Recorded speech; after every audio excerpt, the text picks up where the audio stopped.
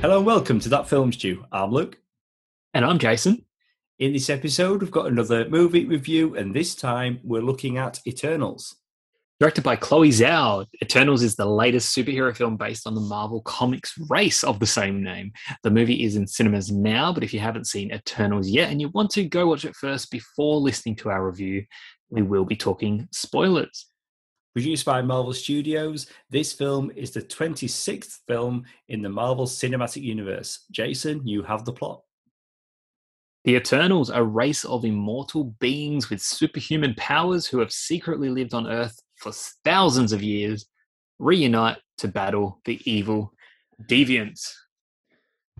So I guess that's all you probably need to know. So it's short and sweet, how we usually like it. But there is a bit more to it. There is a lot more to it. This movie, before watching it, not doing well with the critics. And I've got to say, my interest in this movie going in, and I thought, let me put a number on it. 2 out of 5. This is okay. That was your expectations. Yes, your expectations. That's not my review of this movie, but going in, and it's got to be the lowest it's ever been for an MCU movie. And we want all these movies to be good, but there was nothing that was getting me excited for this movie. But I was willing to give it a chance. But I can't remember the last time I was walking into a film and I'm thinking, I don't know if I really want to see this. I mean, I do want to see it. And of course, I was going to watch it for the review. But I just wasn't too motivated going in. What about yourself? It's a bit of an odd one. Like we've got all these, a whole new set of new characters. I mean, even from the trailers, like we're getting a bit of action here and there, laser beam eyes, all the fun stuff that we've come to expect. But we're sort of getting shown something that seemed to be something very different. Or at the same time, even though different, just like not anything overwhelmingly new that I needed to sort of jump at. I'm really excited for this. Like, blood's pumping. The reigning champion, best director. The Academy Awards. This year. I think my expectations were a little bit different to you, but at the same time, very different to what I normally have going into an MCU film. I think because I was thinking we were going to get something, I guess, quite different, almost like, oh, wow, this could be like a very, artistically creative sort of, journey. Like the filmmaking sort of skill must be like right up there for this one. This is going to be kind of strange. And that's why I was thinking, as these like reviews were sort of coming in, and I think currently the critic rating is like 48% on Rotten Tomatoes. Like it hasn't hit the mark with all of the critics, or the majority of the critics, I should say. But I was still thinking before I went into this that like, okay, it must be so different. And I reckon it'll be something that will appeal to me. I reckon I'm going to watch it and be like, wow, no. Like this is actually such a good film. This is amazing. And I might be showing my hands a little bit here, but that's what I was hoping for anyway, that it was going to be something very special. But I guess we'll get into it, and We will. I'll start sharing how I walked out and how I felt at that point. And that's why I thought it important. Like, we never know what each other is going to think about the movies we're reviewing. We don't find out until the end, or during, for the most part, I should say. Unless sometimes I'm just like, look, I have to tell you. I have to tell you right now. But I was just curious because I had such a feeling going into it. I wondered if you shared something similar. And what you said there, like what we're getting with this movie, it's like the merging of two worlds. You've got like indie sensibilities with this Academy Award-winning director and the MCU formula. So it's going to be a case of like, how well are those things going to go together? I've got to be honest, a lot of the TV spots, and they're really pushing the marketing on this film. Pretty much most of the TV spots I'd seen, it's the opening of the movie. And I was starting to think, that's the movie. That's when the movie takes place. So very early on, like we get that big introduction They all stand up in a line on the beach, superhero poses. And then we're in Camden. We're in London, present day. I'm like, okay. Maybe there's something to get into here. And we start getting introduced to one by one the Eternals. I think, okay, so it's. I mean, I guess if I'd have gone back and watched those trailers, I'd have seen that there is a lot of present day stuff in there.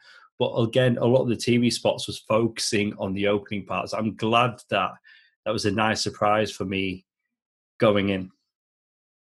But I mean, story structure wise, like, already spoke about how this movie is. It is very different to what we normally get in a Marvel film. Like, we're following two timelines essentially. It is all still very linear, obviously across the two timelines, but we are working in the past, and then we're jumping a few, decades, hundreds of years, eventually, 1,000 odd years. And then we're also following sort of, the more modern, sort of the current story, something that's happening. So it is frequently. So it does jump back and forth. It does, but it's easy to follow. So I think, so what it's doing is with the flashbacks, it's always moving forward in time, as you say. Yeah. So that's linear. That's linear. So you're not time jumping all over the place. But I just felt like maybe they didn't need to say as often as they did, or have the text to say present day, when it was showing a flashback sequence, and then it cuts two characters in a car, and then it says present day. I didn't need that. Yeah, like it's a given. It's a given. And speaking of things that probably for me though, I just want to say that's an example of, I think that's the MCU putting that present day there, whereas the director maybe wouldn't necessarily want that there. So it's those two worlds coming together. Yeah, true. But thinking of things that this movie probably didn't need. I think a lot of those flashbacks, I felt a lot of the information that we were getting from them was kind of unnecessary. Like, there was a few things that happened, and it was like, okay, that could have been, implied through conversation or something. It's like, there wasn't really anything interesting in them where I was like, wow, I'm glad we really saw that, like, in a flashback.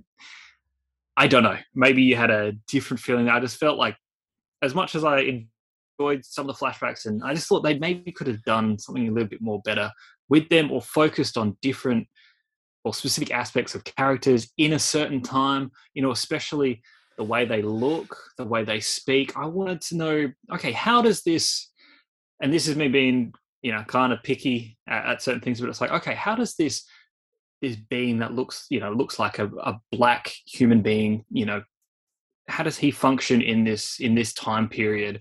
Or, when we get later on into, like, when other things are going on politically, socially and stuff like that, how does this woman who looks like an Asian human being, function in this Western society, or this European part of the world where they've never seen a human being like that before? Like, what's going on there? I feel like there was just so much more interesting stuff we could see, but instead we just got them. This movie doesn't have time to tell that story. It does have a long time. It does have a lot of time, actually, to tell the story it did tell. Well, it's a 2.5-hour movie, right? Maybe just a little bit decent time, yeah. But imagine there's 10 Eternals, a 10-part Disney Plus TV series, where each episode focused on a member of the Eternals, and you get what you asked for. Yeah. Maybe that would have worked better. But, I mean, going into this, I was just hoping it wasn't going to be like Inhumans. And no, that was a TV show, but I did watch the extended pilot at the cinema. And I think if I was going to compare Eternals to anything, I did. Me and a couple of others, I think. But if you're going to compare something like Eternals to what the MCU has put out previously, that would be your go-to, Inhumans. Maybe that's why you did have sort of hesitation going into this one.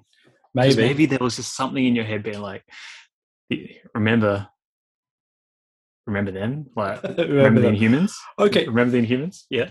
Before we get into the Eternals, and we'll get into them one by one. Before we do that, let's just take a moment to talk about the DC universe. I was so surprised watching this movie, we get a reference to Alfred Pennyworth, Batman's butler. Yeah. Yep. Not only do we get a reference to Superman, we get a reference to Clark Kent. So what do we say? 26 movies into the MCU, however many TV series, and it's now been established that I'm assuming the same way we have the DC universe, it exists in the Marvel Cinematic Universe. Did not see that coming. It was a weird thing because I was, it was weird because I was kind of okay when it was like the Batman reference, but then when it was a direct like Superman reference, it just clicked in my head. And I was like, nope, I don't like this. Now I know in other Marvel films, like previously, like the Sam Raimi Spider-Man movies, they would refer to Superman. There's an existence of comic books, all that kind of stuff. Like Spider-Man was a superhero in that world, in a world that knew of superheroes on the page in comics. They knew of the idea of superheroes. In this Marvel Cinematic Universe, I've never had the impression that superheroes existed in comic book form or in literature.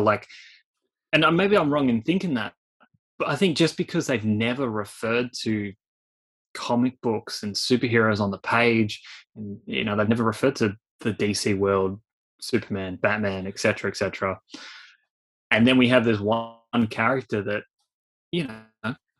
pretty much is a Superman type. He flies, he has laser beam eyes. Yeah, he's fairly strong. He's not the strong one, but he's fairly strong. It's of course there are those comparisons, and then to have a direct sort of highlight of you are pretty much like Superman. You look like Superman. You have powers of Superman. It absolutely. And I don't know. I feel like that's a bit of a game changer. I mean, there's a lot of stuff in this movie that is definitely 100% a game changer in terms of there's more the universe, the creation of it, essentially, the meaning of life, I suppose. Oh wow, it's a big movie. But the references to the DC universe, game changer. Yeah, but it really, like it's not overly out. Important, but it did. No. It's not massively important, but it's enough that as you're watching the movie, you're like, hang on a minute, I'm thinking about that now. I'm out of the movie for a moment. Yeah, I just feel like they just shouldn't. They hadn't done it yet. I just feel like they shouldn't. Well, I don't know. I feel like when it's a weird move, but like you say, they've done it before, but Marvel have never been as successful as they are now. Before we were talking about the Sam Raimi movies, that was a different time. Exactly, yeah. In this universe, it was like there were Captain America comics because he was sort of like a figure that they put on the page, like those wartime superhero comics. They adapted that. And I feel like that's what probably led to other superheroes potentially on the page if that had happened. Captain America trading cards, Spider-Man Homecoming, the bank robbers, they're wearing Avengers party masks. The pilot for Agents of S.H.I.E.L.D., you saw lots of Avengers toys and collectibles. Anyway. I feel like it doesn't matter. Maybe we're getting... We're focusing too much on that, but it's weird. It's worth talking about. But now it's a thing. It does change things going forward. It changes an aspect of the MCU. Well, let's talk about the Eternals, and we'll start with Cersei, played by Gemma Chan, because this is, of course, an ensemble, but it was Kevin Feige himself who referred to her character as the main character. And she does end up leading the Eternals. And Gemma Chan, not a stranger to the MCU. Yeah, didn't she play? She played like an alien or something in Guardians. No, in Captain Marvel. Captain Marvel. She was in Captain Marvel. She was blue. Yep. Cool. So she was in that, and now she's here playing a different character. She's not blue, so it's okay. But she's back in. They can get away with it. They can get away with it that way. I agree. She is positioned to sort of be, the main character of this ensemble. There's a lot of focus on her, and we sort of see things through her sort of point of view in terms of navigating, all the unfolding plot and other character interactions and stuff like that. She's the only one with sort of a love interest in the real world well, we'll get to Athena and stuff after, but we'll essentially, like she does have that. She's the one that we really see. Okay, like where is she now, and how is she functioning in this crazy world called Earth in the modern day? Which again, if it was a TV series, you'd get that for everyone. You actually get a bit of history. You see where she's working, and we should probably each time we talk about somebody, reference their powers. Even though people listening to this hopefully have seen the movie, she's got the power to manipulate inanimate matter through physical contact, or as she puts it, she can turn rocks into water. She can turn rocks into, and just goes on and on. She's got the ability to turn rocks into things, but that's her power. And you'll find with the Eternals, for the most part, they've all got a single power. And you mentioned Icarus already. He's got 3: strength, flight, heat vision. But most of them just have the one power. As we eventually find out, like we find out that the Eternals were actually created. They're essentially like these synthetic sort of robotic android type beings. Like they're not human. Essentially, they are, to simplify it, they're robots. Why weren't they just created all with heaps of powers, or all like the same powers, or all the same? Super strong, super fast, can all fly, can all manipulate matter, can create illusions, can they're all really smart, they can create weapons, they can like Green Lantern type, wield swords and shit through light. I don't know what Angelina Jolie, she can create weapons. I'm sure she can create weapons. What I would say, Green Lantern. Yes. What I would say, so Arshem, the big celestial who is behind all of this, I guess he doesn't want them to be too powerful so they can stay in line, because we do find out there's a big lie that's been told, and also for them to stay together and rely on each other. So if the powers come together and makes them more powerful, I think that's what it's about. Okay, we've talked about one character, kind of. We should talk about what's really happening here, because going into this film, and characters talk about it in the movie, Endgame is a thing that happened. That was a pretty big deal, and the Eternals did nothing. But then when you're told in the film that under no circumstance will they intervene with humans unless it's anything to do with the deviants. So it's like, okay, kind of. I think that's a completely fair. It kind of makes sense. Reason. Although if you're looking at the comics, Thanos kind of is a deviant or shares deviant DNA, but maybe not. In the film. I mean, that's the comics. So yeah, the movie versions, we could potentially say like not the case. But I mean, like they were there on a mission, and they were pretty set on just doing what they needed to do. Obviously, we saw flashbacks of sort of that conflict, both internally and externally, and amongst the team of questioning that moral stance there, and like who are these Earthlings to them, and all that kind of stuff, which is very interesting. But I completely buy it, and by the end, like they weren't to intervene, and I guess they had seen. They know of the Avengers, they know of these other heroes, and I mean there are so many heroes on the planet now. It's almost ridiculous. Actually, that raises a good point. But look, I buy that reason. So I think that's nothing to sort of worry. I do as well. But again, until watching the movie, we didn't know that was really going on. And then the fact that there is a big reveal that they had been lied to, and then my mind went to The Matrix. Humans are used as living batteries to help birth a new celestial. Holy Lord, yes. So it's like, right, okay. So, yeah, anyway. So I think they explain away enough the reason why they didn't intervene. But then, of course, when they find out the truth, or it's Cersei, the one that's driving this, she brings them all together to take down the big celestial that's... And hence why she's... Blanking his name, begins with a T. Tumate? the guy, the Celestial that's in the Earth. It's been there for a while, which something like that is insane. Just, I mean, we're talking game changers. So you look back at any other MCU movie, he's been there the whole time. So whether you're watching Captain America, the First Avenger, any of the MCU movies, that Celestial is in the Earth's core.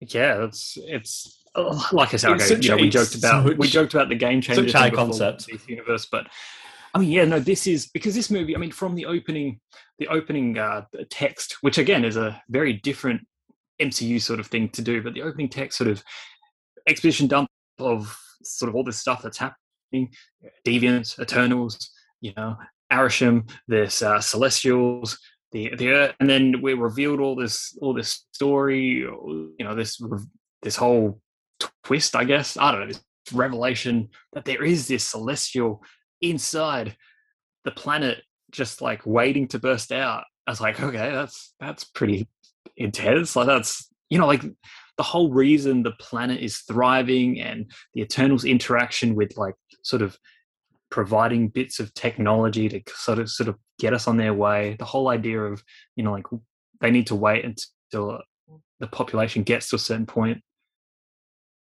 That's I don't know. That's pretty.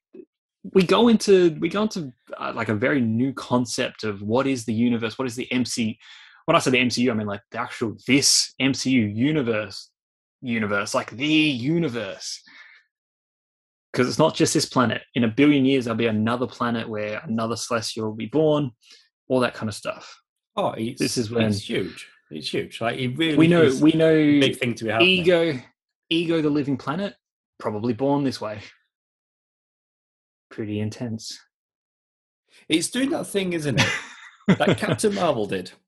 DC beat Marvel on the big screen to have a female-centered superhero. They're able to go back with Captain Marvel and place her in the 90s. And they're like saying, oh, well, actually, we had one around before. You just not seen it yet. And then with this superhero... We already had one of those. And this, the conversation about representation has been one that's been had for such a long time. And with this movie, Marvel are able to say, oh, yeah, no, we've been doing it for a very long time. Yeah, hundreds and hundreds of years we've been doing it. Our oldest superheroes are our most diverse, and look, I'll give this movie credit. Like it is diverse. Like that's a good. Oh, absolutely, more than any. No, 100%. Good observation. But again, it's like even though it's diverse and like that's fantastic, that's awesome.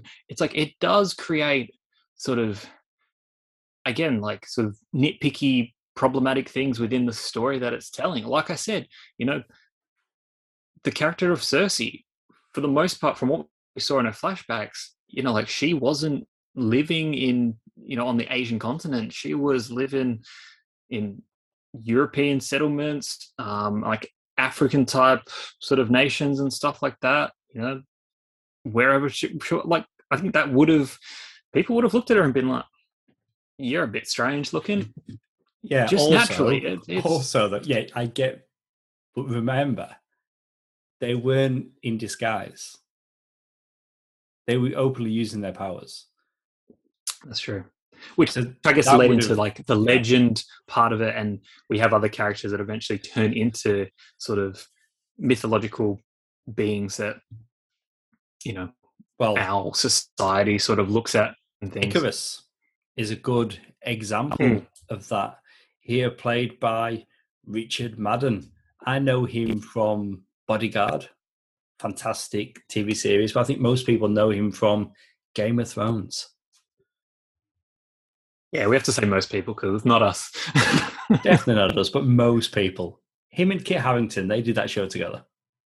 I mean, I know Kit Harington, so that's all good. But we'll get to him. But Icarus, I mean, yeah, like okay, I guess he's positioned as like the most secondary type, front person. But there's more to him.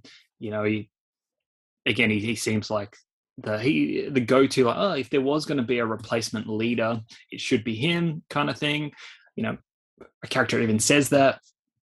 Obviously, Cersei takes that place, but then we find out that there's more to him. There's a bit of I guess, a sinister twist Well, to him. we It's can not even talk that. It's about not that evil. It's well, he's got a purpose that he's going to follow at any cost, and he finds like out he's devoted. that, He's devoted yes, to the cause. He's devoted to the cause. so he finds out that Ajak, played by Salma Hayek, was going to not follow through with the mission because she'd had second thoughts. She shared what was really happening with the Eternals on Earth with him. That's why he first broke up with Cersei in the first place.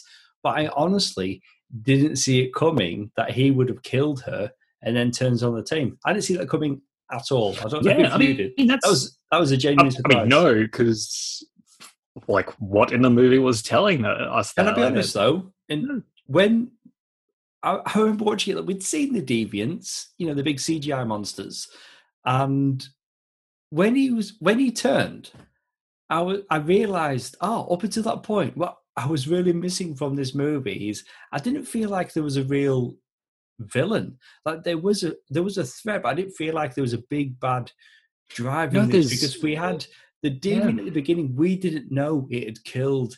At the time, it had killed Ajak, taken her healing abilities, and it had started to evolve with the Eternals' powers. We didn't know that was happening. I thought that was just another Deviant, and then others turned up. So it wasn't until Ikaris turned that, this is again, he's not necessarily a villain, but in that moment, okay, so he's a bad guy we can get. Yeah, we can he follow. Is our main antagonist sort of thing. Because with the Deviants, I mean, it did seem like they were building towards potentially having them, or at least one of them, as the big bad of the movie. As we found out, the thing with their powers, sort of when they kill something, they sort of get stronger, and obviously when they're killing Eternals, they're sort of taking their powers, their memories, all that kind of stuff. And then you get to a point where one of them actually becomes sort of humanoid, I guess. Like he speaks and all of that. And I was like, okay, we're going to get to the point where he sort of evolves to a level where, he is like really pissed at the Eternals for doing what they're doing to him, even though it's sort of like, well, yeah, but you guys are just doing that too. So it's sort of like, don't really have a leg to stand on. But anyway, that didn't go anywhere. That was kind of resolved. I mean, the Deviants were still present, but they were the Putty Patrol. They were our monsters, our ghouls to fight along the way, until we got to, I guess, the big bad is the Celestial in the surface of the core of the planet that's coming up. Even though they stop him and we don't actually fight that Celestial, but it is what it is. Ikaris is the bad guy. Yeah, again, but sound like both of us, you're generally surprised by that, because we're watching this movie as the start of a new team. They're going to be like a new thing in the MCU. We've talked about on like many podcasts how there's no Iron Man, there's no Steve Rogers, and I know we're getting Sam Wilson as Cap, but it's like, okay, so all these heroes have come and gone, no more Iron Man. What's going to happen next? And then as we're watching this Eternals movie, not only are members revealed to be bad or doing bad things, there's real stakes. How often are we watching a film like this, especially a Marvel movie, where superheroes are getting killed? It doesn't no, happen. That's a good point. I mean, I knew, like the overall threat of like, oh my God, a Celestial is going to be born and the world is going to like be ripped apart. I knew that wasn't going to happen, because, we know that there's, another Marvel movie coming out in like 4 weeks' time. Can't wait for it, by the way. But you're right. Like you're right. Characters' lives were on the line. Yeah, definitely. And they were genuinely. The only problem there is that, look, overall, there are a lot of characters in this movie, and even Cersei's character, as much as she does get explored, there's still, if at the end of the movie, she was killed, I can't sit here and tell you that I would have cared that much, because with the large number of characters, and I think you're balancing and trying to explore all of their sort of personalities and characters. Who are they now? Who are they before? You know, like you've got some characters just literally they're just, you know, the laughs, having fun. Some other ones dealing with some sort of thing that would never really get resolved. It's just sort of, we don't spend enough time with any of them to really, for me anyway, to actually really care when someone is killed. Like there's two major deaths in this. Well, there's Is three. that right? You've got Icarus flying into the sun. You've got Ajak, who's killed by Icarus. And you've got Gilgamesh, played by Don Lee. He's the character that spends a lot of time with Thena.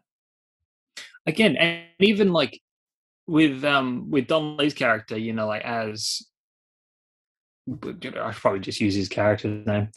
Where is he? Gilgamesh, sorry. Like with Gilgamesh and Thena, you know, like they're the ones that we've got a relationship that we're sort of exploring. They've spent the most time, I guess, together as characters on Earth, sort of just writing out their lives, just waiting for, you know, the next, what to do next sort of thing. There's a thing with Thena and Angelina Jolie sort of thing. Thena dealing with like, she'll have like rage moments where like she'll just turn on the team, but then there's nothing really answered to why that's actually happening or how they, I mean, Gilgamesh kind of did like the Black Widow Hulk thing where it's sort of like the sun setting, you know, like settling her down. But besides that, there was never sort of like, oh, okay, how did we find out that there was a resolution to that? It was just very, there was a conflict there, but it was very quick. And then suddenly it's like, okay, well, he's dead. And that plays a big part. Like it comes and goes. Like they call it the madness, or it's something like that. And yeah, and it's past memories.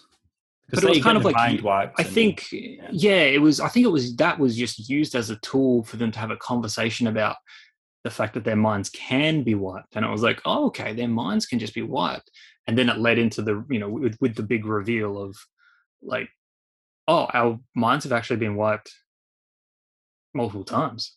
Yeah, and something went wrong with hers, and that's what's causing her to have these violent tendencies. But I did like their relationship. I mean, of all places, they're living in Australia in the present day. That was interesting. But of course, they portray it as like they're living in like the outback. For anyone across the planet who's watching this movie is like, oh yeah, that's Australia. They just have dirt. I mean, at least they didn't have the hat with the corkscrews. I mean, it's been a while since we've seen that on TV, I think. Yeah, that's right. At least they didn't have that. Yeah, there wasn't like kangaroos and stuff bouncing around just for good measure. But I don't know, they could have been living, they could have just had them in like a small little like suburb? Town somewhere. Yeah, just in a suburb, in a house. Just a quaint little house, drinking tea on the veranda. The point is that they were away from civilization. They were isolated, that was the point. Because Thena is a risk. And can I just say how much fun I enjoyed watching Angelina Jolie back on the big screen kicking ass. Yeah. Now she had some cool like action scenes, especially near the start. But then it was like they had to kind of like bench her a bit because of her issue, like the character's issue with like her, I'll just call it her rage thing, where like she went sort of dark on him. And that sort of like sidelined her for a lot of the action. I was like, no, she's got light swords. Let her kick some ass and cut some deviants in half. And I was like, oh, no, she's hiding behind that tree. Like, she does, but you had to wait for it. And you had to know that was going to happen. She was going to be the one to take down the big bad. And it was a great scene. Like, she did it well. But, you know, like, you know, I mentioned, like, obviously, like, there is a lot of these characters. And then it was just a natural thing to happen that, okay, yeah, we do have to sort of cull a couple of them. And then at the end of the movie, it was like, okay, well, let's divide a little bit. Let's have some characters go here. And so what we're left with as a group is already smaller. So a little bit more intimate. And then it was like, okay, cool. Now we've got they do make a decision to bench some characters for, I guess, whatever movie they should pop up in next. It'll only be a handful of these Eternal characters doing their thing. And it makes sense because I got to admit, like, there are a lot of characters. And I think that is, it's not always a downside, but in this case, I think it created the biggest weakness for this movie. when it's new characters, definitely. It's hard, isn't it? It's hard. It's a lot. It's not like going into an X-Men movie where there's so many established characters. But even like, when we watched the first Guardians of the Galaxy movie, we're only dealing with essentially like 4 characters, and one of them was a tree that, just said the same thing over and over again. Still quite a lot of character to them. But you know what I mean? Like we're talking a new group of people, but still very small, intimate. We can work with that. Here we're like 10? It's 10. And then throw in a boyfriend, throw in the driving guy. Listen, we will get to him in due time. We will do justice to that guy. We'll get to him. We will. But this script started with 12 Eternals. We ended up with 10. And then, of course, the movie ended up with less. But before this movie came out, comparisons were made with Guardians of the Galaxy. That was not an A-list property for Marvel, and the movie was a huge success. This is not that. But I guess they were kind of hoping they were going to have some of the same magic with this film. But as you say, there's so many characters. We've talked about Ajax already, played by Salma Hayek. In the comics, it's a male character. The change they made there, just like with Sprite, they changed the gender for that character also. It's a bit like I'm trying not to be an asshole here, but obviously I tried to stay away from a lot of like, I didn't focus too much in on the trailer. I remember watching it, and then I'd seen character screenshots, and then just like going to the movie started, introduced to this Sprite character, and I dead set thought it was a boy. Like I thought she was a boy, like just a boy character. There's a scene in the bar where it's like, she's creating like an older female version. I can't say female, but in my mind I was like, she's creating a female version of herself. I was like, that's very strange. And I was like, okay, is this also a gay boy character? And obviously I found out it was a girl. And then she obviously does sound and act like a girl. And eventually I was like, okay, no, she does look like a girl. But for a good, up until it was like, even like, like the, when Icarus shows up, like the whole thing with the boyfriend, Kit Harington finding out, oh, you're a wizard, all that kind of stuff. For that whole time, I was like, no, that's Sprite's a boy. Sprite's a boy. I don't know. Okay, so you spent such a long time watching this movie thinking it's comic accurate. But that's the thing. I don't know these characters, and that's probably something I should have said at the beginning. Like, this is all brand new to me. I do not know these characters at all. Like I was learning their names as we were going. It was fantastic. With Eternals, I'd heard of Icarus, but the other characters I'd not actually heard of.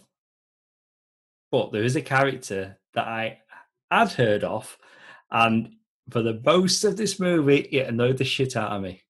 And I'm talking about Kit Harington as Dane Whitman, because as soon as he's on screen, I'm like, oh, it's Black Knight. He's an Avenger. Did they say his name? Like, I know, they do. Post-credit aside, but during the actual movie, they say his name. Like, yeah, did they? They might not say Dane Whitman together, but this is Dane. They said his name because he was being. Oh, they said Dane. People. They said okay. But I'm watching it, and it's like, that's Black Knight. And then she gives him the ring, and it's like, oh, this belongs to your ancestors. You really should reconnect with your uncle. And it's got the Black Knight crest or logo on the ring. And then he's trying to say to her, like, hey, I know you've got your thing going on, but I've discovered something, and can I just tell you? And then this big threat's happening. And I'm like, oh, you are kidding me. We will save it until the end when we get the mid-credit scene, post-credit scene. No, let's do it now, because I feel that's the only way I can truly share my thought. Okay, so I guess my experience with this, obviously, I recall all those moments where it was like, yeah, reconnect with the uncle, and okay, he has this cool ring and stuff. But to me, like, again, I don't know this. What is it, Black Knight? Black Knight. Honestly. Right. If they didn't feature another scene with him and they ended the movie where it ended, I'd have been so annoyed, because that would have been ridiculous. And look, I didn't like I don't know that character. So then, when they're saying Dane, or if they did say Whitman or whatever throughout the movie, which I still don't reckon they did. But obviously you identified I mean, things like the stuff on the ring. I knew who the character was. I can't say specifically that they used Dane Whitman together, but his name was Dane. They were referring to. There was enough clues that you knew. So for me, I was like, there was nothing. There was literally nothing in this that was telling me. And then at the end of it, when he was like, "Oh, like, I found out some stuff about my family," I was like, "What the hell is this?" Okay, well, let's do it. Okay, who is he gonna? So in a post-credit scene, Dane Whitman opens an old chest inherited from his ancestors that contains the legendary Ebony Blade, while an off-screen voice questions him if he's ready for it. And that was it. That was the tease. So this is me sitting in the cinema, right? And, that's where there's the name drop where it says, I think it says like Mr. Whitman or something. And then I'm like, okay, who is Whitman? Like the Whitman family. Who are the Whitman? And I had to Google it because I was like, no, I've got no idea. Like, this is not Nick Fury showing up at the end of a thing. And I'm like, oh my God, like this is, or, like some other character. I was like, nope, okay, we're getting into some Marvel stuff that I've got zero idea about. So for me, I feel like the movie must have been positioning it to be like, you would only know who he is once you get that name drop. So I feel like they wouldn't have said Whitman throughout the movie, but I could be wrong. But obviously, you identified the ring as a symbol and stuff like that. Yeah, well, again, the whole time I knew who Kit Harington was playing. To be fair, I knew that he was playing Dane Whitman. Like, oh right, okay, that's like not a secret. It's all over IMDb. It's in the articles. Like, that's the character that he's playing, and I know that character is Black Knight, or in the comics, he's the third character to bear that name. But okay, here's my other sort of concern with how I guess is played out. Okay, but it also ties into other moments in the movie. Okay, every time that this might be a larger problem with the MCU sort of going forward in general, but anytime one of the characters is revealed to having powers or something to like a person, just a civilian in the public, they're all like, like, oh wow. But also, it's not a big deal. Like, nobody cares. I get it. Half the planet was snapped away, and they all came back. And they see superheroes in every bloody street corner. It's superhero havoc out there. It does take a little bit of the magic away when nobody gives a shit anymore. It is less impressive. I get. I didn't see it that way. It just takes the magic away, and I feel like, I don't know. That was disheartening for me a bit. Where I was just like, it used to be you'd see, Iron Man flying through the sky or Spider-Man swing through something, and it would be like, whoa, or like, like, now it was like, an impressive thing. Whereas now, you're one of them. Okay, like, it's like, oh, cool. You're a wizard. Can you turn me into a giraffe? That was his go-to. But then it makes the world even smaller when it's like, oh, my girlfriend ends up being this, like, I mean, he doesn't know the details as such, but it's like, oh, my girlfriend is this, like, thousands of years old sort of being that has these powers. Whoa, but, I'm also connected to some sort of, powered ancestry sort of thing. It's like, wow, small world, cool. It's like, are they on an app, like a Tinder for superheroes, where it's like, okay, hey, are you related to someone in a magical, powerful, superpowered family? Can we go back to the voice though? We've not really talked about the voice who is sharing concern for Mr. Whitman. The fact you've not said, do you know who that voice is? Nope. Would you want me to Am I supposed to? I mean, Wikipedia said something. I just thought it was a lie. Well, the director has revealed Mashal Ali's vampire hunter Blade is now officially part of the MCU.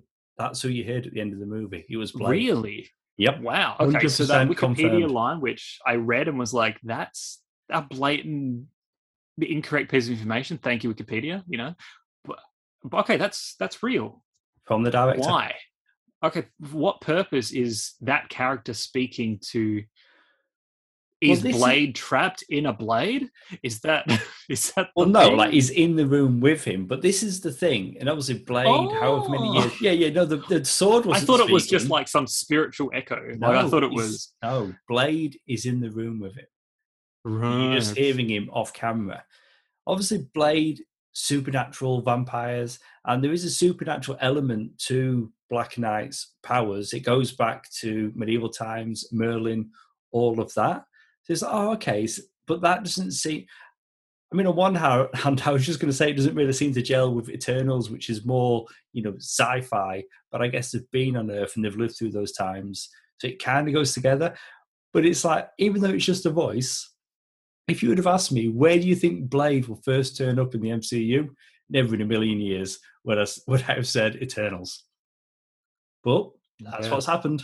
It also seems, I mean, I get it. He's also lived probably quite an extensive life so far, enough to have, I guess, connections maybe to some ancestry of like some Whitman ancestry. But it seems like a weird match. Like you'd think he would pop up in something else, more supernatural. More, I agree. I think it's an odd place. Going into this movie again, I had heard. I can't remember exactly who was saying this, but somebody at Marvel was basically saying that this movie doesn't need to be anything more than this, and it could just be a one and done. I read that somewhere.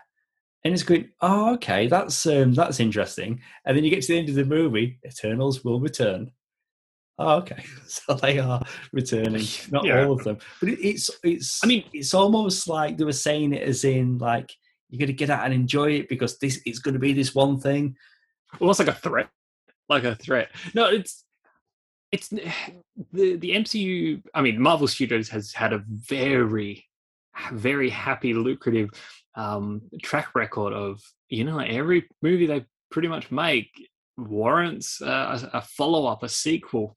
Franchises within a giant franchise, both financially and critically, like they've all done pretty well. Even ones that me or you might not like as much as the general audience, but they've all done really well. Even the worst Marvel movies are still pretty damn good fun. I mean, the critic rating on this, as it's their worst so far, but it's still not the worst rated movie ever. Like it's not that bad. It's still a pretty good score. Well, that's it. A bad rated Marvel movie is not necessarily a bad movie.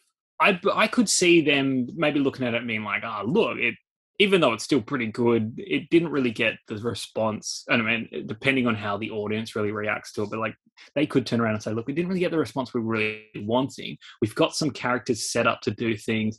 We're going to follow through that, but we're probably not going to do like a core Eternals film follow up. Like it might be like, okay, look, we're gonna catch up with Cersei. We're going to catch up with obviously Whitman. Not that he's an Eternal, but we're going to catch up with those who legged it on their little spaceship and stuff. Like we're gonna see them again, but we might not get Eternals too. It's a weird choice, isn't it? So you've got like a team of 10. I mean, we've not even talked about all the Eternals yet. We've still got to get to a couple of them. I'm exhausted talking about them. You've got a team of 10, and then they're adding like an origin or a lead into Black Knight, and then a cameo from Blade. It's a packed movie. There's a lot going on, but let's get through the rest of the Eternals. We're only a third of the way through it. Let's. Kumail Nanjiani as Kingo. I like him. I've been a fan of his comedy for so many years and enjoyed him in movies. The Big Sick, comedies or blockbusters like Men in Black International. And here he is making his MCU debut. Pretty, like this is our fun character that we're enjoying. We get to have some laughs along the way. Good, pretty good. I mean, I like the gag. He's a movie star, and it's sort of like he's been a movie star for decades. And it's like it's his father and his grandfather. Well, that's it. It's a showbiz dynasty. Yeah. Yeah, like, and it's pretty cool. And like again, we talked diversity. Like, here we got a Marvel, we got this MCU movie where it's like, hey, we got a Bollywood sequence for a good few minutes. All good fun. Why Yeah. not? Yeah, and he was so good in it. Like he was doing the comedy. Like I was reading that his inspiration was, or one of the inspirations was John McClane, Die Hard. That's the kind of thing that he was going for with his character, and he definitely achieved that. And he got in great shape for the movie, but again, still having the comedic chops. But they did make a change with his character. You mentioned Bollywood. So in this movie, is an Indian movie star. In the comics, he's a East Asian national and he's a martial arts star. So that's another Ooh. change they've made. I suppose I probably didn't want to have that sort of on the tail of Shang-Chi. That's a good point. They're like, That yeah, is because it would have been, oh, look, another martial artist getting it done. What was his power set though in this movie? little fireballs. It was firing fireballs. Right. Yeah, and he had he had that big fireball moment. Yeah, he like charges it up in his hands and blasts it. Yeah, very Cosmic energy cool. projectiles. That sounds more impressive. Right. That's not fire then at all. But yes, it looks like fireballs. That's his power. Great balls of fire. What? In fact, we will get back to his assistant or his whatever that job title is. Yeah, you don't want to do it now. I mean, directly linked to him. Honestly, I'm really trying to just get through all these Eternals. There's just so we sidelined before. Let's just sideline again. Let's get him out of the way. Okay, of course, it's naturally fitting. Let's talk about Karun, played by Harish Patel, Kingo's manager. So there we go. That's his job title, and he is so good in this. And being attached to Kamal as well. Like he's bringing a lot of the humor as well, but then he's also bringing like a lot of the heart and showing genuine respect and awe. So he's somebody that looks at superheroes like you're talking about how a lot of people don't. Like he's like, wow, I'm amazed to be in your presence. Thank you for what you're doing for saving the world. He's brilliant. He is so good. Yeah, and like I said, like he's they're almost like a package there because of just how he's introduced and why he's there for the being. And there's lots of little fun moments where the Eternals characters are look at him just like, who's this guy? It's obviously like, okay, look, the team's something's going on because the team's rocking up. We're getting back together. Something's happening. Who the hell's this guy? Who's this guy? And it's kind of, it's good to have, I guess, just a human Earth character as sort of cartoony and a little bit out there that this guy is, sort of just there sitting at the table with these Eternals. They're talking about potentially the end of the world. What do we do? Should we do something to stop the Earth's population pretty much demising? And then you've got this this citizen of Earth, this human character sitting there being like, please, yeah, can I vote? Like, I would like, to be to survive. Please help us. He's excellent, and he has so many cameras.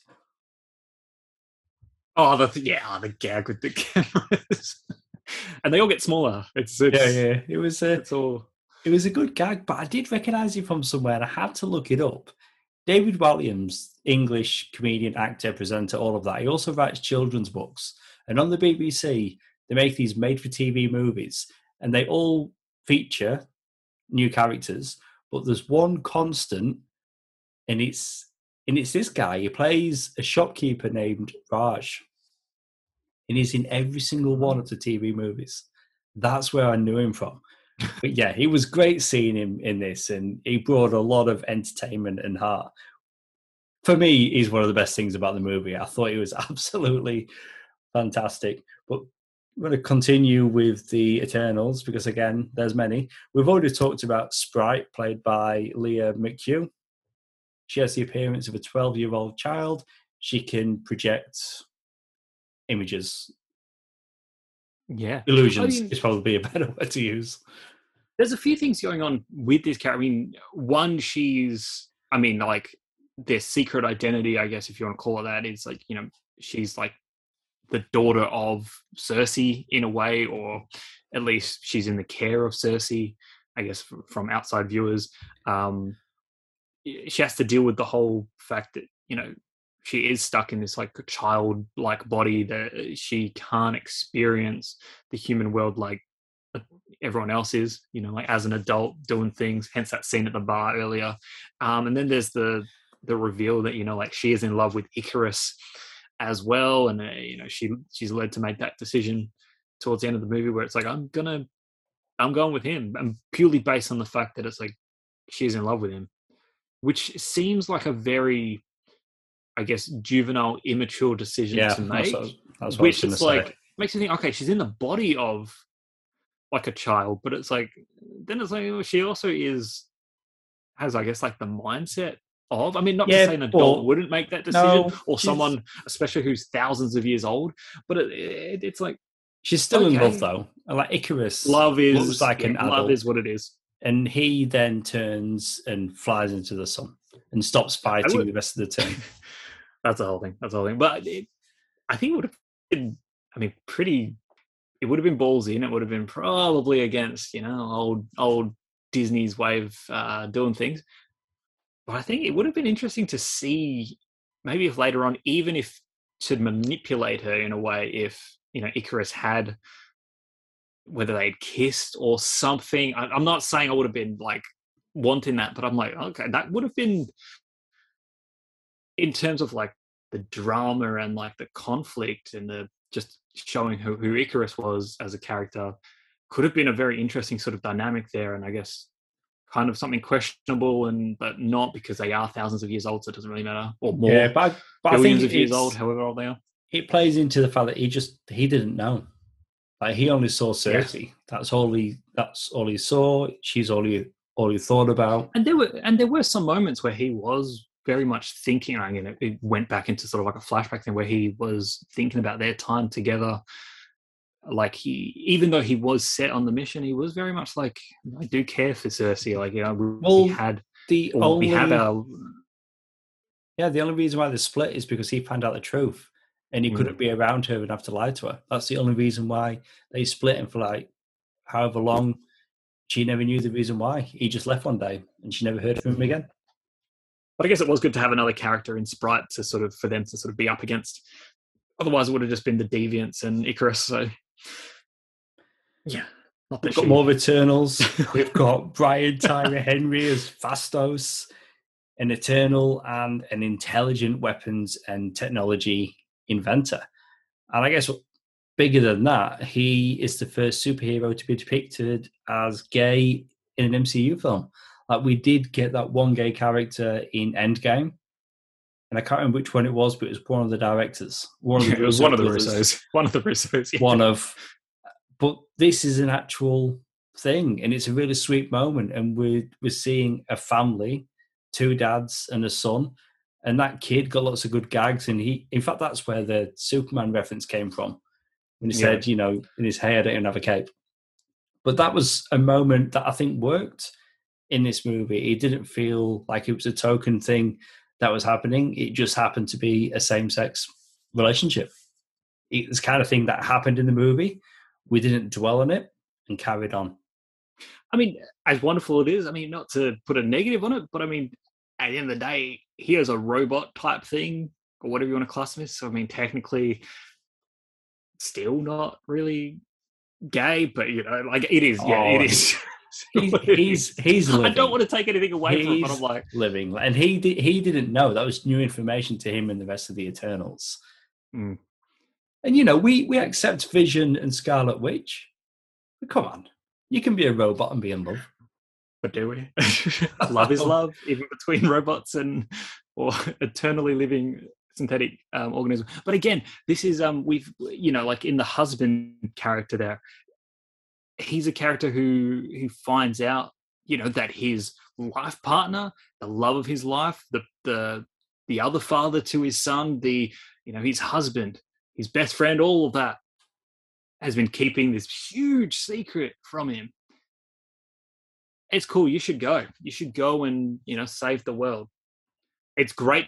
I mean, it's all. Of course, he was going to come to that conclusion decision, but it was like it was not a big deal. So, like, not that we saw anyway. Again, I just feel like another thing that they're just glazing over. There's no time. That's a whole episode. That's a whole 60-minute thing where we needed to explore that conflict. Whereas and it would have been great get, because it would have been like we would have had a story within the Marvel Cinematic Universe where it would have been like, okay, this family is now shook to the core because there's this huge secret that's now revealed, but that secret is part of the key to stopping the end of the world, sort of thing. It's like, so, like, there's such good story there. Where it's like, even though, of course, I'm going to let you go because you need to help save this planet. God damn it! But at the same time, it's like we have been living somewhat of a lie, which of course he's going to come to peace with, but there's still got to be a struggle there. Well, it's going to be a conversation. I don't know. We'll have later. We'll talk about it later. Not us, them. Yeah, of course, them. The characters. Yeah, we'll talk about it later. What I was going to say is, he's like, yeah, of course you should go with them. You should go and do that. But of course, he doesn't necessarily want him to. Though, like, he'd rather him stay there. But he's like, you need to go and save the world. We're almost there. We've got 2 more Eternals. We've got Lauren Ridloff as Makari, the Flash, essentially. She's an Eternal who can run at the power of speed. There's more to her than that, though. I was going to say, and? This character is the first deaf superhero in the MCU. So that's another first that this movie's got as well. So again, but they're like saying they're going back retroactively. We've had the first this, the first that. We've had these characters around for. We should have got the starting year. I can't remember what it was, but however far back. Well, it was this movie like goes. 7,000 years, wasn't it? 7,000 years they have been on Earth. So Marvel can say for 7,000 years, we've had a deaf superhero, we've had a gay superhero.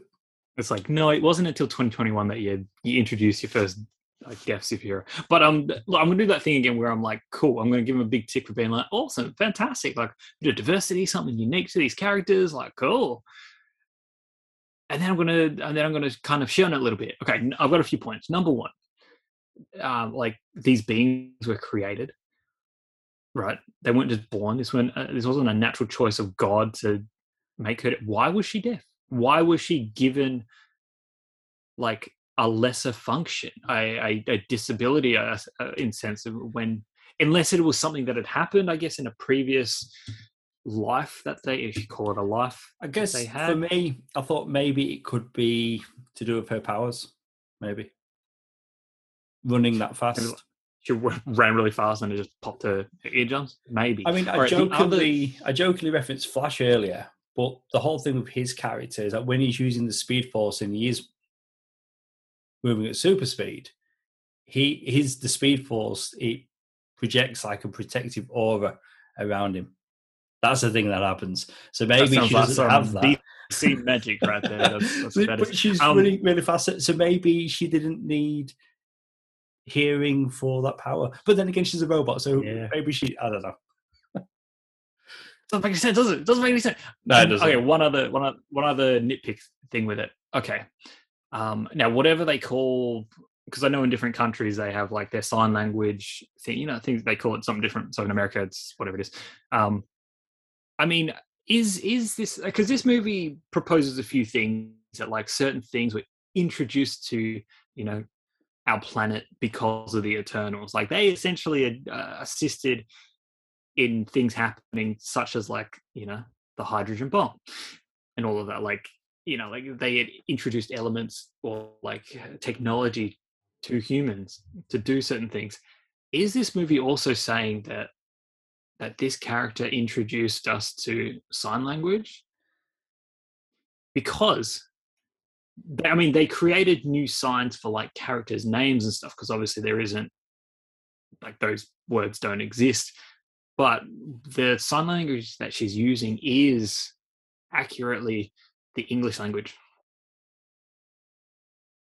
And she's using it. 7,000 years ago. I'm just saying, I'm no historian, but I'm pretty sure it did not exist. we do find out that they were responsible for a lot of myths. A lot of things they did, stories were told of, and maybe they did stop. I don't know. I don't think that's what Marvel's trying to do, but maybe. It's the only thing that covers that plot hole because it doesn't make a lick of sense. I'm just saying. It was things like this that kind of irked me. I mean, I will let you get back to like talk of the characters. Good, because we've got one more. It's just things like this. When you go back 7,000 years and you're exploring these characters and you're having moments with them and they're talking, and you have a line of dialogue from a character, and it's, bear in mind, it's like 3,000 years in the past, and this character says something in this very heavy American, accent, and then he says something, blah, blah, blah, blah, okay? And it's like, where is he getting this language from? And it's like, I know this is nitpicky, but it's like things like that where I'm like, okay, no one actually tried to make this any sort of like grounded. And I know we're talking about a movie universe where there's talking raccoons and trees and, like shape-shifting universe jumping characters and stuff. But it's like, when it comes to things that you can make grounded, make them grounded. Like, don't have a character end a sentence with okay when it's 3,000 years ago. It's like, piss off. Like, I really got annoyed with a few things like that. And I've noticed. It's a hard juggling act because there's 10 superheroes. Do it. Just write your freaking screenplay better. Like, I think this movie had about 5 writers as well. Was a writing team. They probably had like 2 characters each and they just went with it. And it was like, okay, here's the core story, make it all happen. Let's just talk about The Last Eternal. Who is it? Oh my God. Who have we forgot? Barry Keoghan is Druig. Oh yeah. An aloof Eternal who can manipulate the minds of others. And I thought if any Eternal was going to turn, this was him. And I guess he kind of does in the movie where he's got the village. There's not a lot of free will going on. But in the end, he comes good, and he's obviously got a strong relationship with Makkari. Well, the thing is, he is positioned and where we're seeing him as like, oh, he's pushing back against the team. He's, he's got a bit of an attitude on him. But like, the reason he has that is because he is fighting against, like essentially their boss. It was like, we're taking orders from this leader, this being. And then he starts questioning, are these the right things that we should be doing? And it's like, we're letting these humans, these people die, and we're not doing anything to stop it when we can. So it's that conflict that he's having that is causing him to lash out.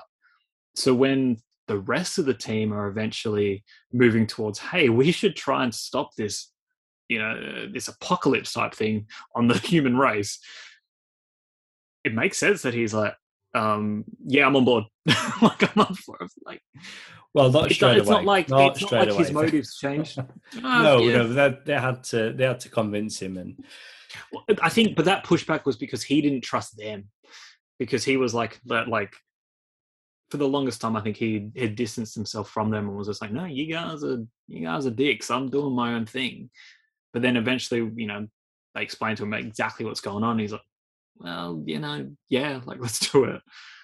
But it is, I mean, there's questionable things. He's got this village kind of thing, and they're under his control, or at least at certain times or whatever. I don't know if it was constantly. Not constantly, but at times. And when the village is under attack and the deviants are there, and then he's essentially using the villagers as cannon fodder, and they're picking up weapons and firing and getting taken down. And then it's another member of the Eternals that says, stop, release them. Because they were just getting killed, hurt. They weren't doing too well out of it. And he eventually let them go. The special effects, it looks like a Marvel movie for the most part. We get some great effects. But we've talked about the Eternal in the Center of the Earth already. Like, watching that was the moment in this film when you're like, wow, this is something that I've never seen in an MCU film before. And then when they defeat him, the head's poking out, there's the hand, crazy stuff. And we've said before, when you're watching another Marvel film, like, surely this other character would appear if this was happening. This was a big event that nobody else turned up for. But I get it. It's their movie. They're going to be the ones to stop it. It just seemed like it's way bigger than most things that we've seen I mean, other movies. in Endgame, right, we saw that, like the Avengers were monitoring, like, anything that was sort of going on, to the point where it was like an earthquake somewhere. They were like, oh, let's look into that. Let's see what's going on there. Here, it's like, okay, the entire planet is pretty much like rumbling. Like, you'd think they'd be like, oh my God, what's going on? Let's jump into some Stark satellites and all of that and just see, oh, holy shit. Yeah. There's a giant head popping up in the middle of the Indian Ocean, or wherever. I think it was the Indian Ocean. Like, you know what's happened, don't you? In Endgame, Natasha was the one that was watching the monitors. Oh, right. And they never replaced her. Damn. Big mistake. Oh, that new Captain America ain't doing much leading that team. Who is going to lead them? Who knows? Look, with the special effects, like you said, look, it's pretty much what you come to expect. There were some shots, though, where I was like, oh, man, like, looks pretty average. There's like one flashback where there's it's during like the, where Cersei's finding out the truth about everything, and there's sort of like a shot with like some dinosaurs and stuff. I mean, they look pretty horrid. And then I don't know if you want to jump to it. Yeah, I'll try to avoid it. But when we get to the other post-credit scene, there's this CGI character. I mean, he looks pretty rubbish as well. So. Well, we'll say that because I feel like we're close. And for the most part, with like in terms of like the action and a lot of the CGI that's going on, and it might have just been my cinema. I don't know. A lot of like, except for like the final act and stuff, the movie was quite dark. And I don't mean in terms of like tonally, just like literally dark. There was a lot of nighttime stuff, a lot of like, there's just no light in this scene. There's lots of very dark things. And so when a lot of action is going on, I was like, I don't even know if this is bad CGI because I can't really see it. It's right. It's well, not to the point where I was like, I can't see what's going on. I just mean when you have CGI shots at nighttime, they're easier to hide all the imperfections and stuff. So I'm like, okay. I just felt like I was like, oh, another dark scene. Oh, another night scene. And there were moments where I was like, it is pretty dark. Like, can you turn the lights on, guys? Someone do something. I don't know. I just felt like this movie was. I need to see it again. I don't. Yeah, that's not how I remember it at all. Well, think about when they're in. Are they in London or wherever they are in England or something? And it's like nighttime. When there is a lot of nighttime scenes. The stuff at the village, nighttime. Like there's quite a bit. There's quite a bit at the farm where what's her name? Who I think is one Eternal you haven't talked about yet. Sorry. No, we have Ajak. No, we've done it. We've talked about Ajak. We did. We did talk about it. Oh, we Salma Hayek. No, we didn't. Skip. Oh yeah. Okay, we did. Because I said in the comics she was a bloke. So we've done Ajak. Oh, but yeah, breezed over it, just like this. There's just too many. We're not too many. But again, there's a lot of them. Again, there's like 10. the stuff with her and her fun, like nighttime. It's just a lot of nighttime stuff. Anyway, a lot of the film did take place during night, but I don't remember it being too dark to see what was going on. Probably just my cinema. I'll write him a letter, nicely firm worded Facebook message. I don't know. Okay, we've done the post-credit scene. Let's do the mid-credit scene. Thena, Makari, and Druig are visited by the Eternal Eros, the brother of Thanos, and his assistant Pip, who offer their help. Now, before we get into it, you've mentioned Pip already with the visual effects. About a month ago, I sent you a message saying the morning show here in Australia, they've just revealed what the mid-credit scene is going to be on Eternals. Right. And just so casually, they just say, oh, good morning, Australia. Harry Styles will be playing Thanos' brother in a mid-credit scene in Eternals. I was like, are you kidding me? What is happening? Why did you just blurt that out? That's the media more concerned about a story than being like, oh, look, is this something that people really want to know about?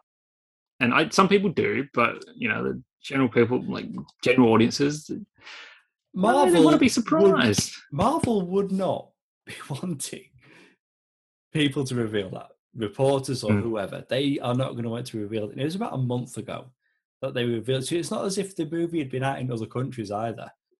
So I'm like, right, okay. So that is a thing that's going to be happening. Of course, I shared it with nobody. But I'm like, that's... Thank you, I appreciate it. That's a little bit disappointing. But it was a good scene. I do see your point on Pip, but I thought it looked fine. That's a character I'm familiar with from the New Mutants comic. Like, it featured quite a bit in there. But here is with Eros, also known as Star Fox. That's his other alias. Yes. I mean, okay, look, there's a few things here. So, all right, Harry Styles pops up on screen. In my mind, I'm not 100% clued on, Harry Styles and what he looks like, but I was like, okay, that guy looks hella familiar. And then I was like, is that Harry Styles? And I was like, okay, I think it is. Okay. And then obviously I'm enthralled in what he's saying and who the character ends up being. And I'm like, so I'll just say I was completely surprised in terms of this scene. I didn't know Harry Styles was in the movie. I didn't know who was playing, that this was going to happen. The whole, like, Thanos' brother kind of thing, I mean, I don't know how genetics work in space and in the Marvel universe and all that kind of stuff, but I mean, I don't really see the resemblance. What's the story there? What do we know from the comics? How can you enlighten me? Well, in the comics, he looks humanoid.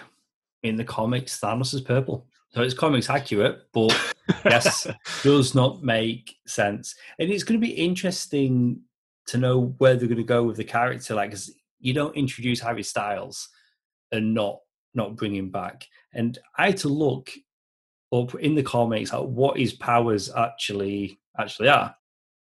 He has the ability to stimulate the pleasure centers of the brains of people near him, therefore enamoring people with him. So everybody just loves him. And just based on the description of that power, I can see casting Harry Styles as a good choice. Oh, okay. You know what? Yeah. I watched it on a Friday night. It wasn't packed, but there was quite a few people in the screening. As soon as you saw him on screen for the first time, you heard people gasp in the audience. Like, I had a good reaction to it. I think there was a couple of people in front of, in like the seats in front of us, and when Harry Styles pops up, the reaction I got was like, "What the? Like, what?" As in, like, "Oh, come on, like, why?" Sort of thing. So I mean, it's. I think it's not going to appeal to everyone. I think it's good casting. We've seen him in a film before. I watched him in Dunkirk, the Chris Nolan movie. So he has done some acting. And I can't remember which of the talent shows it was, like Britain's Got Talent or one of them. And I remember watching it. Was it X Factor? Is that what it was? But I remember watching it as it was happening when I was, back when I was living in the UK. And it was him and the other boys. And they were going through... Pretty sure it was X Factor. Pretty sure.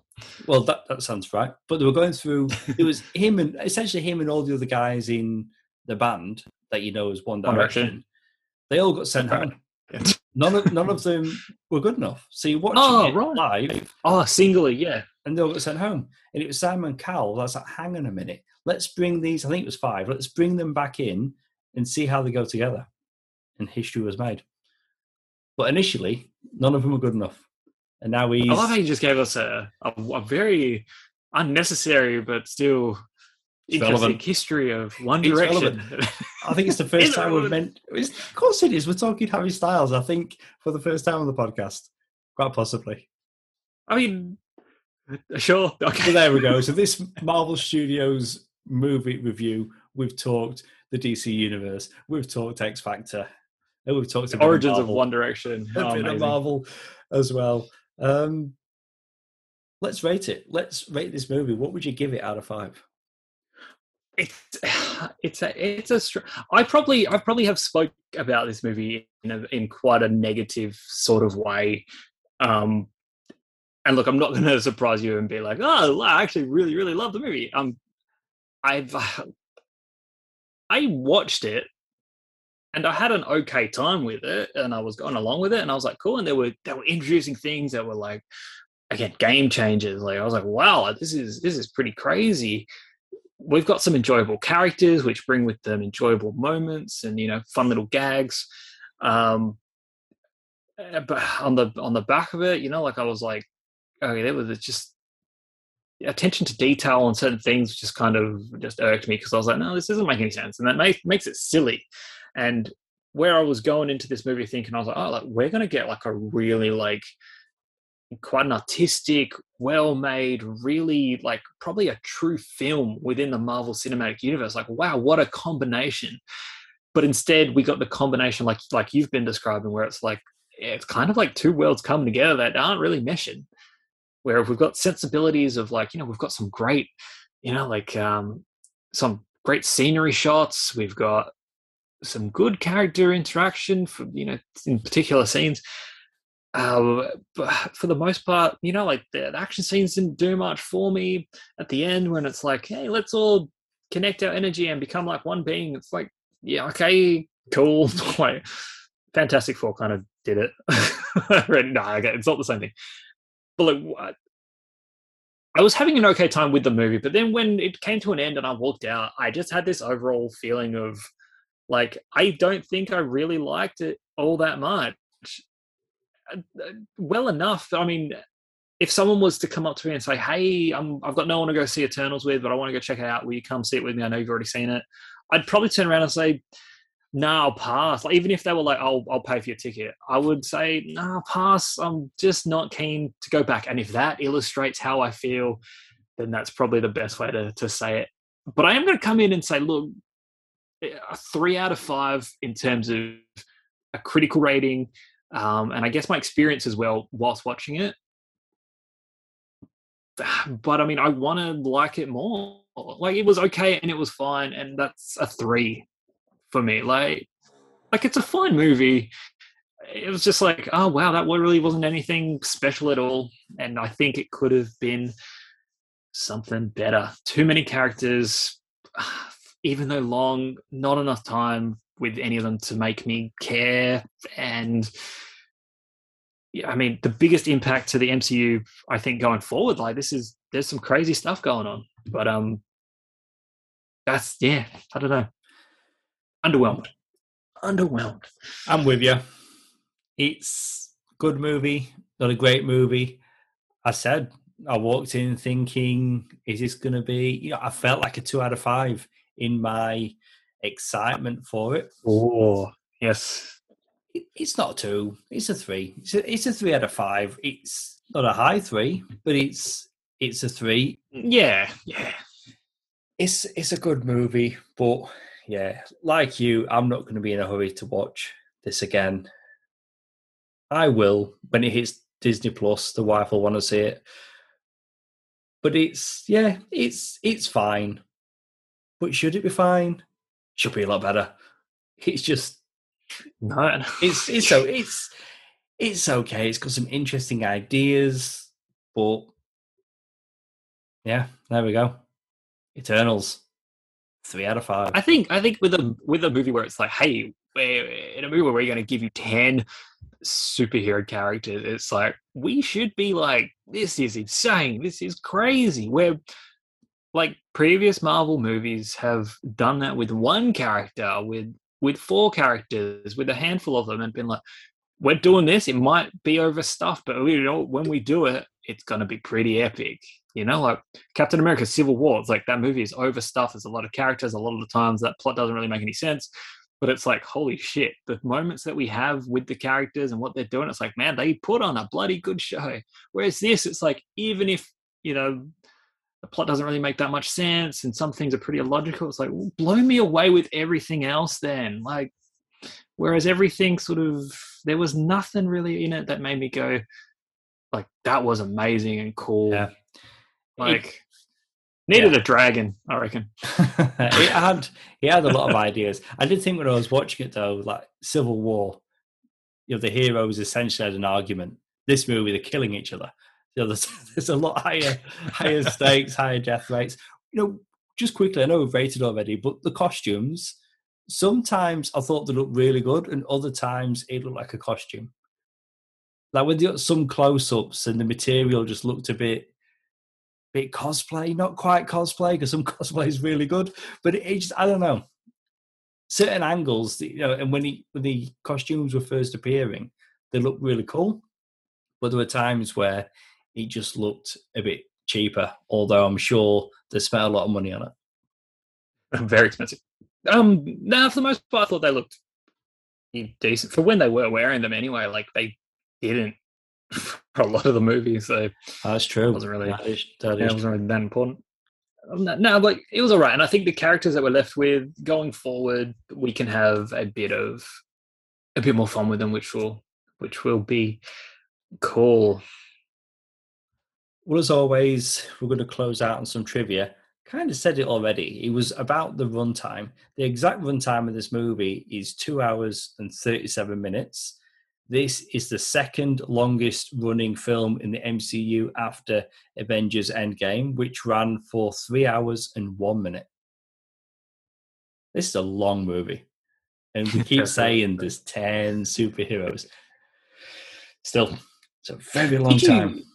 Again, I know we've done the whole discussion. Did you actually think, like, while I was watching it, it's like, this movie is too long, or like, yeah, it's dragging, it's too slow? I didn't know, if I'm honest. I didn't feel that because I was interested enough to see where it was going, what was going to happen.